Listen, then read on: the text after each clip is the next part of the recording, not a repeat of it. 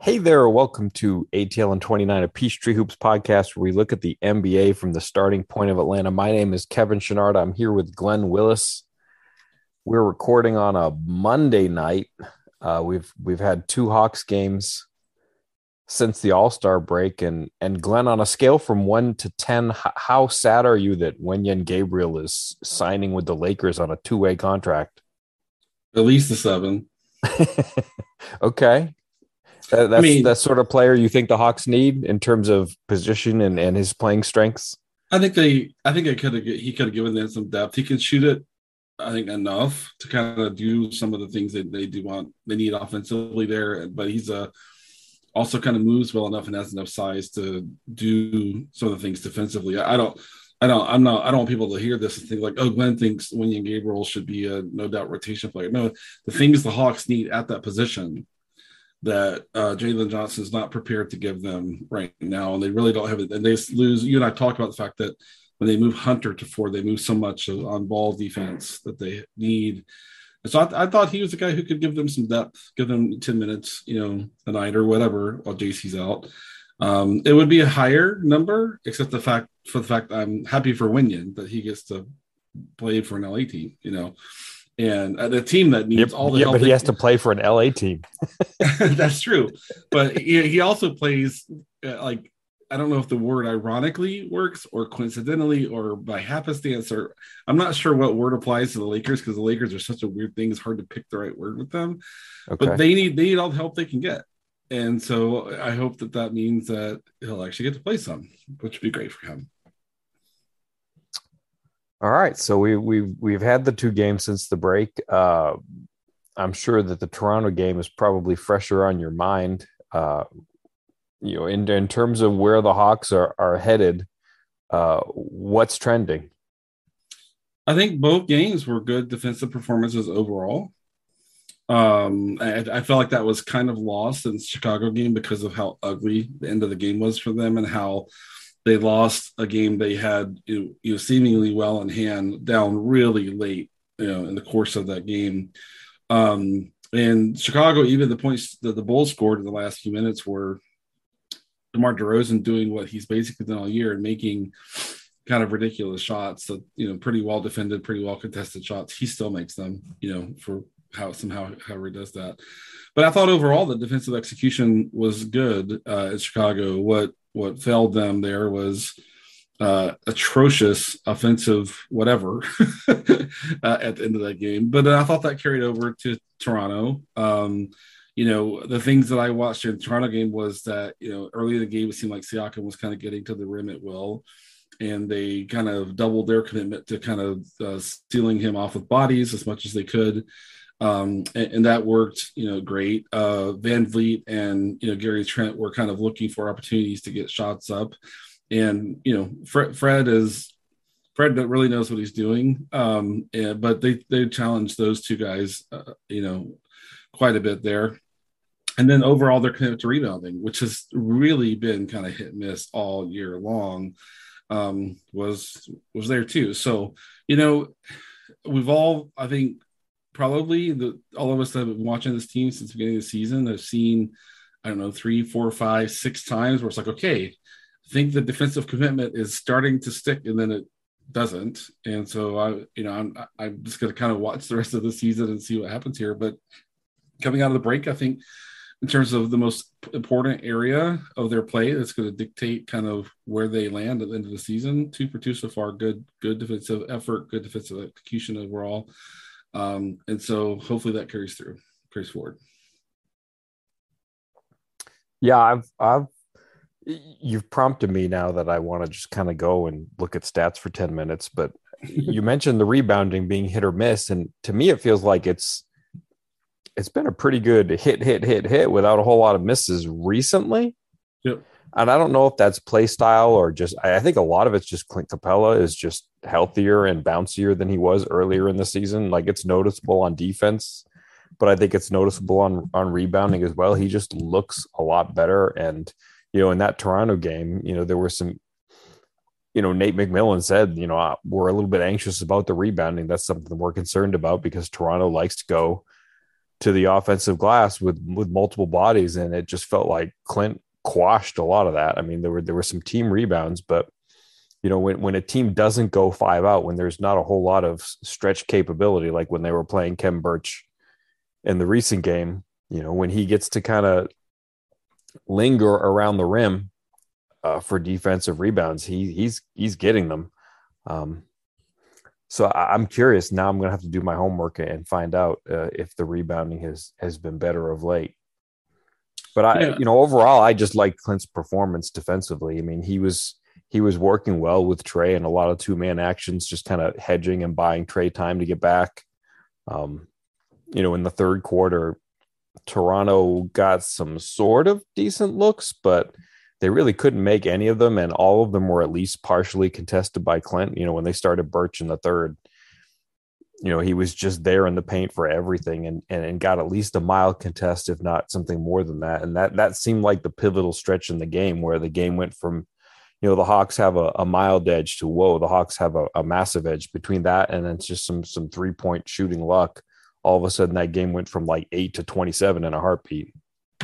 Yeah, and then when Nurse kind of went mostly with Thad Young to try to go 5 out, and we could have a conversation about, can you really do that with Thad Young? Because he's really going to put his head down and try to get to the rim, as we saw him do in the game, more so to kind of function on the perimeter and kind of facilitate or move the ball out, out top, like they do when they play Siakam, OG, and Barnes together, where they're truly 5 out with that lineup.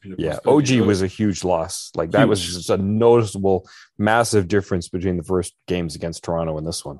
Yeah, and that showed up in a couple areas. One was they couldn't run that real 5 out offense to kind of really try to get Clint and to a lesser degree Onyeka away from the rim. But Scotty got really, really frustrated defending Trey, and they didn't have an opportunity to really kind of turn to someone else to kind of see where they could go. And in the case of OG, a more experienced, guy who's handled primary defensive assignments for, basically his whole time in the league. So that was a huge loss. And I don't know if Hawks fans know, but VanVleet is, playing through a pretty tough knee injury right now. And he had absolutely nothing on defense. And he's not the biggest defender, in the world, but he's a really strong defender and he really knows what he's doing, but he had absolutely nothing on defense. So, I wasn't, I guess, too surprised. I wrote the follow for Peachtree Hoops. So when I went back and kind of rewatched it, as I do when I'm writing the follow, I could really tell, like, oh man, Fred is just not moving on defense, like, at all, And so from that perspective, it wasn't shocking that Trey put up, I think, 41 in that game, and that they generated, a lot kind of going towards the rim and stuff, because it was sort of like watching a lot of the Hawks games this year, where Toronto really had nothing at the point of attack, for where the ball was really kind of being pressed into the defense. But kind of going back to the rebounding, what I got way off track there, but when they went to Thad and tried to go kind of 5 out, the Hawks did start pulling their centers up higher to the level of the screen. And that's when I think there's help needed from Bogey and Hunter and Herter rebounding. And even though, Onyeka and Clint, got their normal number of rebounds, I thought the help that was showing up there sometimes just come down and take a body that Clint would otherwise have to deal with, and just putting a body on that guy that might create a second guy for Clint to have to contend with once he, maybe possess the ball, brought it down. So it was more of that kind of stuff where I thought, okay, yeah, that we really need that stuff. They're not going to add a point of attack defender. So I would not be surprised the rest of the way if we see the bigs getting more up to the level of the screen. And they're going to have those wings coming down and helping rebound the basketball, either get rebounds that are maybe a little bit long, or just putting bodies on guys so that Clinton and Onyeka aren't dealing with 2 or 3 guys every time they try to get a defensive rebound. So it's going to have to keep up for them to, keep winning games. In my mind, that's been good. I think 2 for 2 in those areas where I feel like they really need to be invested. Hopefully that continues here going forward. They have a few tough games, and then the schedule, statistically at least, should get a little easier. But they have no margin for error on what they're chasing, so they've got to work as hard on defense as they possibly can, and that includes helping rebound. In there somewhere, you were talking about, bogey. If the centers go up to the level of the screen to defend, you're going to have to count on guys like Hunter and Bogey to do more in terms of helping at the rim. There was a moment between Nate and Bogey in that game in the second quarter where things got a little bit heated. Yeah. Bogey checked out of the game. Nate walked all the way down to the far end of the bench and said something to him. And then, as after Nate left, Nate didn't look particularly agitated. He just wanted to get his comment in, I think. But, after he turned around and went back, Bogey kind of barked something to himself and then slammed a towel and looked like he was getting pretty red faced. But you mentioned that you thought it was a transition defense kind of thing. And I kind of agreed with that. I don't think Bogey made a mistake on that. I thought it was like a half court thing, like maybe a couple of minutes earlier, like he was just kind of going way back in the stint. I thought he missed sort of a help assignment at the rim. Yeah, I didn't care enough. It's just funny that you mentioned that. It just triggered that in my memory. Yeah, it would be something if it went way back, kind of multiple minutes back. But it was only, I think that transition possession was like 3 total possessions back. I think it was what it was, and I can't remember who had the ball. But I think it was Gary. No, it was Gary Trent. Now I remember Gary Trent Jr. And Gallo kind of drew him on the perimeter, which is an awful way to get matched up. So sometimes you just have to match up. There really aren't a whole lot of good matchups for Gallo trying to get back, kind of mid transition. But Bogey was in the space to get to the rim and kind of account for the paint and the rim. And it's one of those things that maybe from Nate's angle, he didn't quite see the way that kind of organically kind of came to be. And I thought Bogey was like, I'm the first guy back. I got the rim. Yep. Maybe Nate felt like there was time and opportunity to shuffle Gallo back and for Bogey to take Trent. Right. That's just my educated guess. I got you. So, yeah. But I've enjoyed watching Bogey since he's come back from the injury. I've said, I think before, when it comes to a guy who's not your star, kind of leading by example and doing a lot of the little things, I think he's the one that jumps out to me consistently every game right now. That is working really hard on defense, helping, showing up, communicating, and even in this Toronto game, he took Siakam because he kind of defended at the 4 for a while. Yeah, right. Yep. And just put his body in front of Siakam as best as he could, and Siakam ended up not really kind of getting it going after a little bit in the first quarter. So, when it comes to like me watching like a coach and appreciating kind of effort and contributing in team areas and things like that, so maybe Bogey's kind of reaction was more like, oh my God, here I am like giving so much, in areas where I feel like, we all need to be giving. And then my coach is like, getting in my ear coming off the floor for something that, doesn't make sense to me. So it happens. Yeah. You mentioned leading by example. I thought sort of to me, the turning point in that game was I feel like it was Trey's defense. Toronto was making a point in that first quarter of sort of going at Trey. Like he comes out the first couple of possessions or whatever, and he's on Fred VanVleet. And, Fred moves down the left baseline down the left sideline, across the baseline, up the right sideline, and they're just circling him around all these screens. And it's like, oh, it's going to be that kind of night. And, they made a pointed effort to just kind of work Trey, trying to make him get over as many screens as possible. And I thought in the first quarter, it was kind of dismal. Like he was just dying on a lot of screens. And, there were some changes in what the Hawks did. They mixed Herter in there on Fred VanVleet some, especially in the second half. But I thought he just got a whole lot better defensively after that first quarter. Yeah, and I thought in this game where he kind of changed his approach was you don't have to work quite as hard on screens if you see them in time. If you're proactive and kind of really keeping your head up and really paying attention to what's going on around you instead of kind of standing, kind of flat-footed to a degree and just kind of waiting on something to happen and reacting to it that way. And so I just thought he got more invested in kind of paying attention to what Toronto was setting up to do, what they were trying to get into, and kind of giving himself a little bit more space, giving himself a little bit more time and not being so kind of slow to react to what they were doing. And when it comes to a guy like Trey who gives you so much on offense, and you need a certain amount on defense, just from a team success standpoint, sometimes that's that investment of just really paying attention and being prepared to go a long way to kind of giving him just that much more room and not just getting killed on screens because he's not making an effort to see them. Obviously, there's a component of your teammates communicating to you, but there's still, even if screens are being communicated, being on the balls of your feet, being half a step earlier than you might otherwise be makes a big difference. And I thought that's where his adjustments were. Yeah, and in that game, there were a lot of times where Toronto would use their one as a screener, and so Trey's sort of in the center. Right. He's guarding like all of a sudden he's like Patrick Ewing. I've got two guys coming at me, and I thought he did a very good job communicating with Clint, communicating with DeAndre Hunter. The communication with Clint was more in the second half, but there were a lot of situations with Hunter in the first half where Hunter would be the power forward, guarding Siakam, and he just Trey had to go on Siakam for a second, give that a hedge, make sure he had Hunter ready to come over, and then when he did recover, and I thought he was doing a good job communicating to make sure, because it wasn't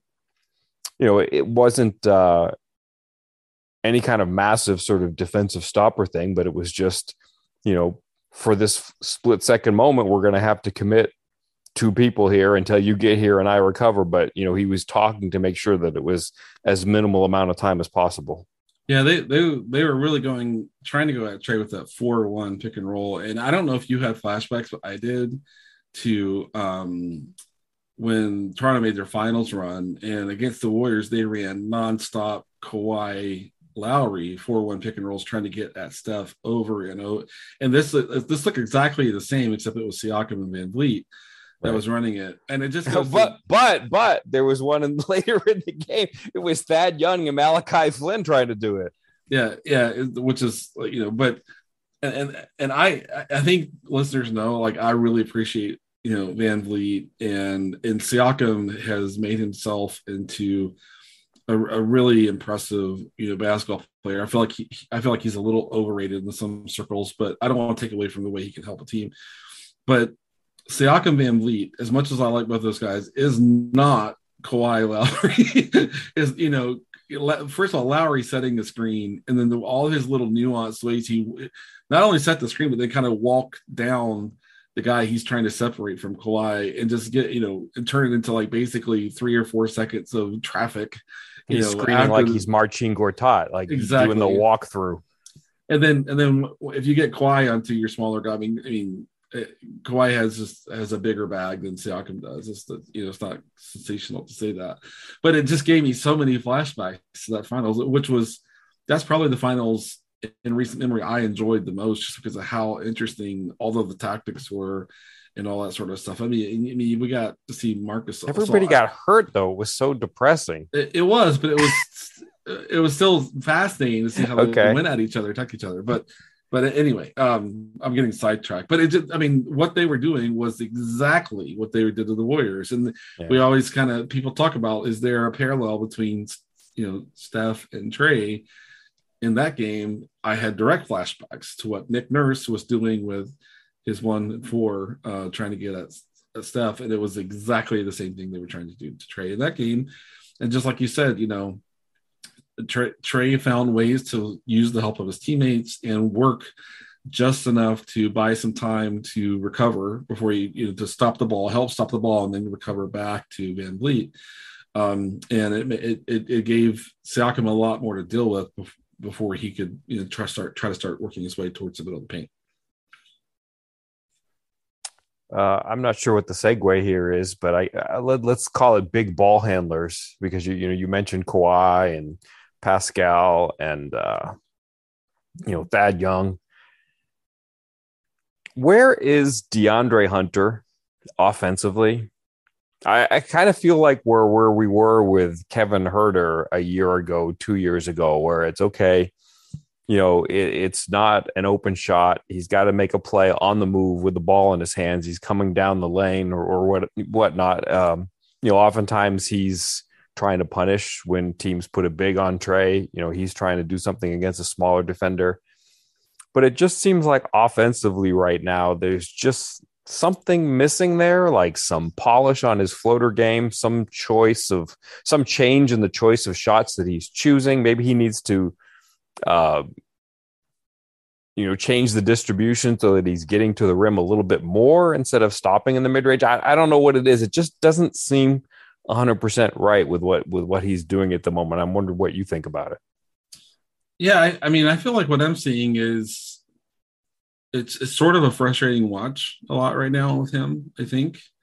But we've talked before how I feel like the Hawks somewhere along the way stopped running a lot of the stuff that helped their wings kind of get into stuff that sets them up for success. I put on Twitter, I think, a few examples where there was a play where I'll try to talk through it if people can visualize it. Their stack series is where they basically bring a wing, like Hunter in this case, out to the, let's say, left 3-point break and then get into pick and roll with Clint from that 3-point break, right? But instead of Hunter turning towards Clint, he got into a handoff with Herder, and Herder got into the pick and roll with Clint and worked through the baseline down in the middle and had that kick out to Hunter on the left 3-point break, right? And you may remember, Kevin, that like Hunter and Bogey ran that like a million times in the playoffs last year, where they had that synchronization with Hunter attacking from the left down past the screen into the middle and having that kick out to the left. It's like I saw that Hunter knock down that three, and I was like, oh, I want to see more of that. I feel like that would really help DeAndre. And there's obviously Hunter and Herder can run it with Bogey or Hunter, and it's like just right now Bogey doesn't seem to need a lot of help. Whatever they're running, he's feeling it enough that he's kind of making that work. Do you need to be prepared to maximize him going forward with some of this too? But I think Hunter really needs some specific action to kind of help him get into that mix. But at the same time, he's not a rookie anymore. And when there's a different plan to attack the defense where Trey's really trying to draw a big man out or whatever, he's going to have to be committed to cutting. He's going to have to be, when he's spending time at the 4 or when he's at the 3 and they're running 1-3 pick and rolls because there's a weak defender on Hunter, that the way they're trying to hide a guy at Hunter, so to speak. He's going to have to, in my mind, two things. One, run more stuff for him, like I described. Number two, clean up his action around knowing when to cut, pay attention when to cut. And then when he's the screener, be cleaner in that area and give himself an opportunity when he separates or dives or whatever, that he's got more of an opportunity to kind of attack in space and with some leverage and things like that. So those are the two things I see. It's there's so much that I anticipate with Hunter when he's right and kind of when he's optimized, and the team needs it so badly, in my opinion, that I just every game I'm like just almost trying to will it for him to kind of see it happen. And it's hard because it makes you frustrated with he'll go long stretches with some pretty I don't know if I'd use the word ugly, but sort of ugly kind of play or clunky play, or where he just looks like he's not sure what he should do or wants to do with the ball. So so that's my prescription. Run more stuff that he's been historically successful with, that gets him the opportunity to attack with a little bit of kind of pre-motion, and then encourage him to work harder as a screener, work harder as a cutter, and things like that. And I think that's kind of where it's at for him. Yeah, there was one play in the Toronto game. I don't even know if I saw it in the rewatch, but it was fairly early on, and they started him in the left corner, and they were going to lift him around 2 screens. And somebody turned ahead or something, and he saw an opening, and instead of even coming around that second one, once he got around the first one, he read something, and he just made a cut between the 2 people he was going to lift around, and it got him the ball in a really good spot. I can't remember if he made the shot or not, but I was pretty excited that he was in that action in the first place, and that he's seen that read to make that cut. Yeah. So that's I think that's the play he ended up getting a foul going to the free throw line, but he was aggressive. But they used to be, so this is called strong or away action, depending on the team, where you park a wing in the corner and bring them up towards the top of the key, cross through 2 screens. And that's traditionally what it is. Teams are now top locking that and not letting that wing get to the second screen. And when that's the case, the read is for the wing to go in between the two screeners, work towards the basket, drag defensive attention down towards the screen, and then the first screener, like Gallo typically, who's a good shooter, will come. Yeah, I was gonna say a good option in that spot. Exactly. So you of the two bigs, you want the shooter to be the first screener, so that if the wing lifting has to cut towards the rim, you can bring that guy to the next screen.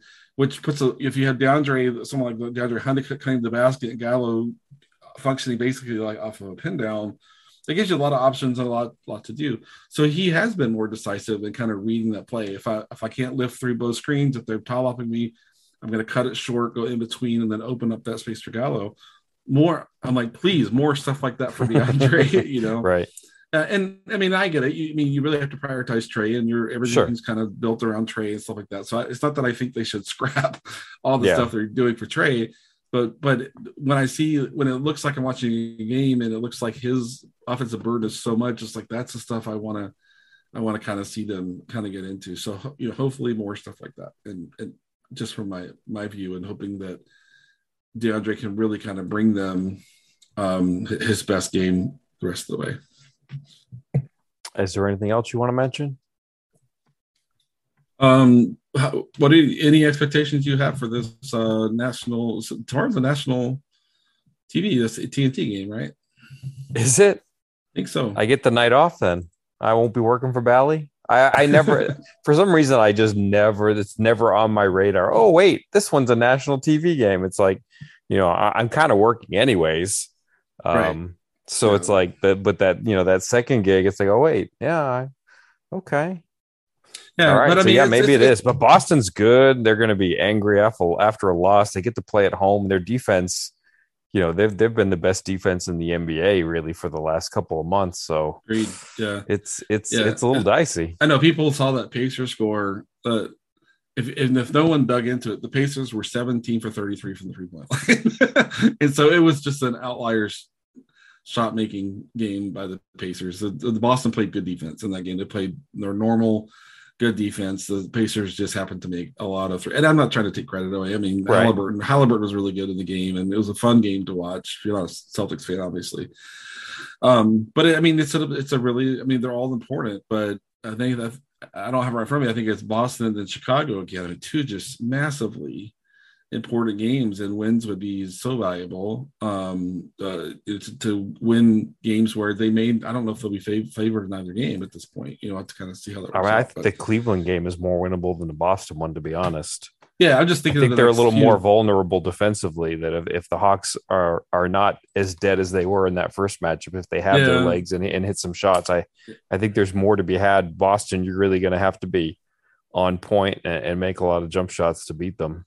Agreed. Yeah. And I watched Cleveland kind of get lit up by the Timberwolves tonight. Oh, the other thing I'm curious about this, Kevin and I did not plan this, but have you gotten a chance to see any of Harden and Embiid yet?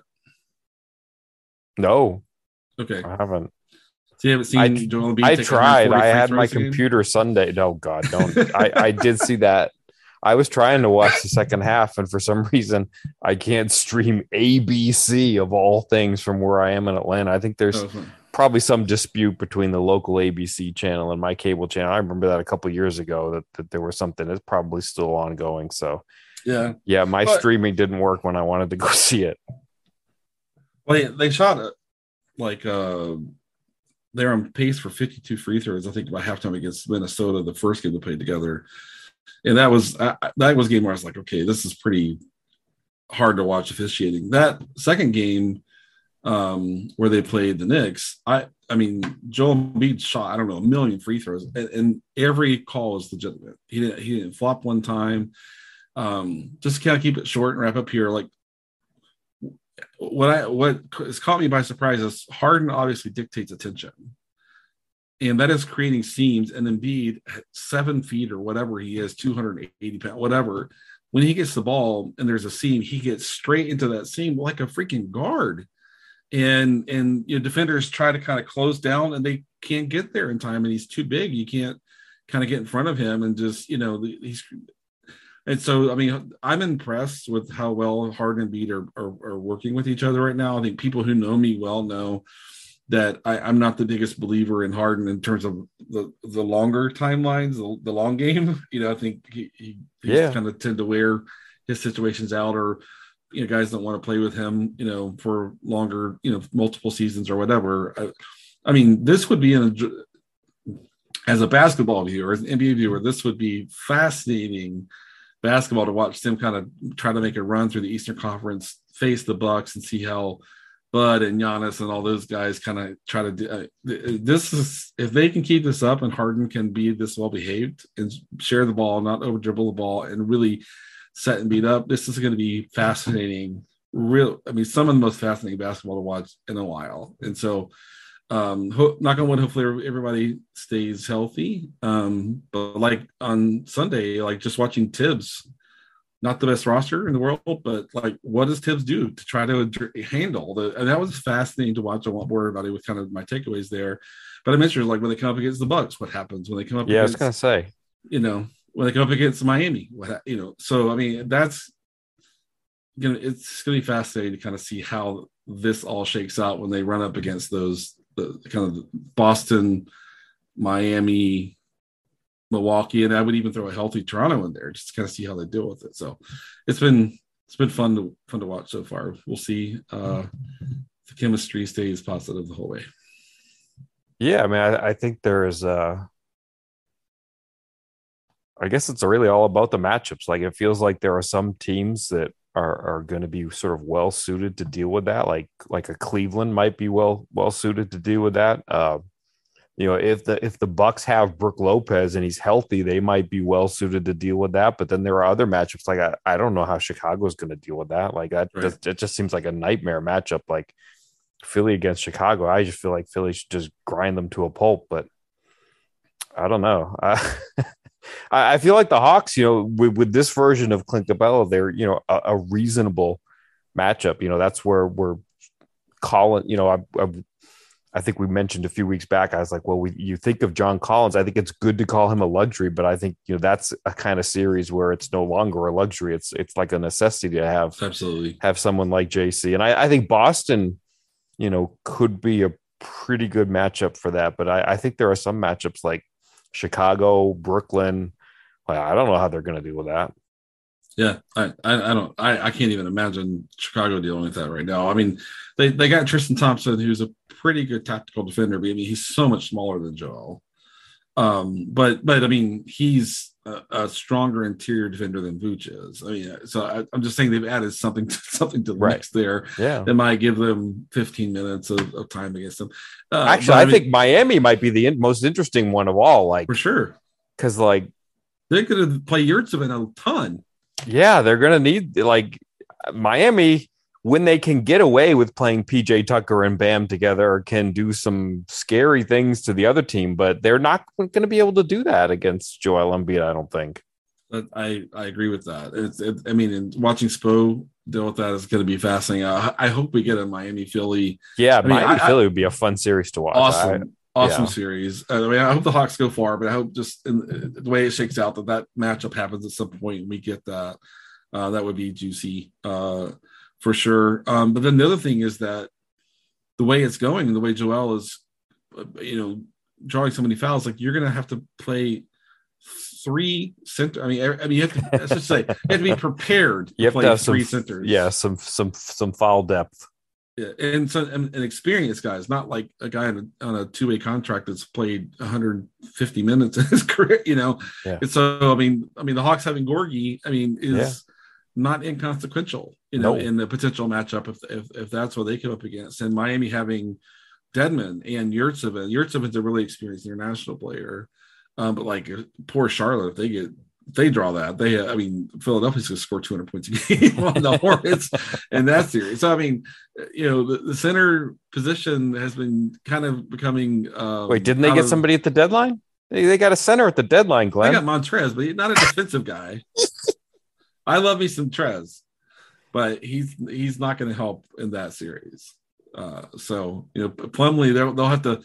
kind of file an amendment to see if Plumlee can get like 20 fouls a game to kind of keep him on the floor. Some summer league rules or something to give them something to work with, because the young depth they have over there. I'm forgetting the name of the guy from North Carolina that their third center. But yeah, that's not going to be viable. But no, I mean, I wasn't really rooting for an outcome at the trade deadline, just because no one can really kind of speculate what's actually going to happen. But after watching a few games, I'm like, I'm anxious to see Ben Simmons play with Brooklyn when he's ready, when he feels like he's ready and all that sort of stuff, just to see. And if KD's back, that's going to be interesting to watch. But yeah, I'm glad this happened, because this is some juicy basketball watching. And especially, like I said, when they come up against the teams like Miami and Milwaukee, especially, yeah, I'm ready for that. Well, very good. Well, I appreciate your time tonight. My pleasure. Have a good one. And you. As a shooter, I try to do everything in one motion. Yeah. So to be like, I don't know, like you eat a soup, and you can eat a soup and be on the phone, right? So you can eat a soup and it's automatic. Yeah. So what I was doing is like just shooting and not thinking, like not thinking about other stuff and be in one motion.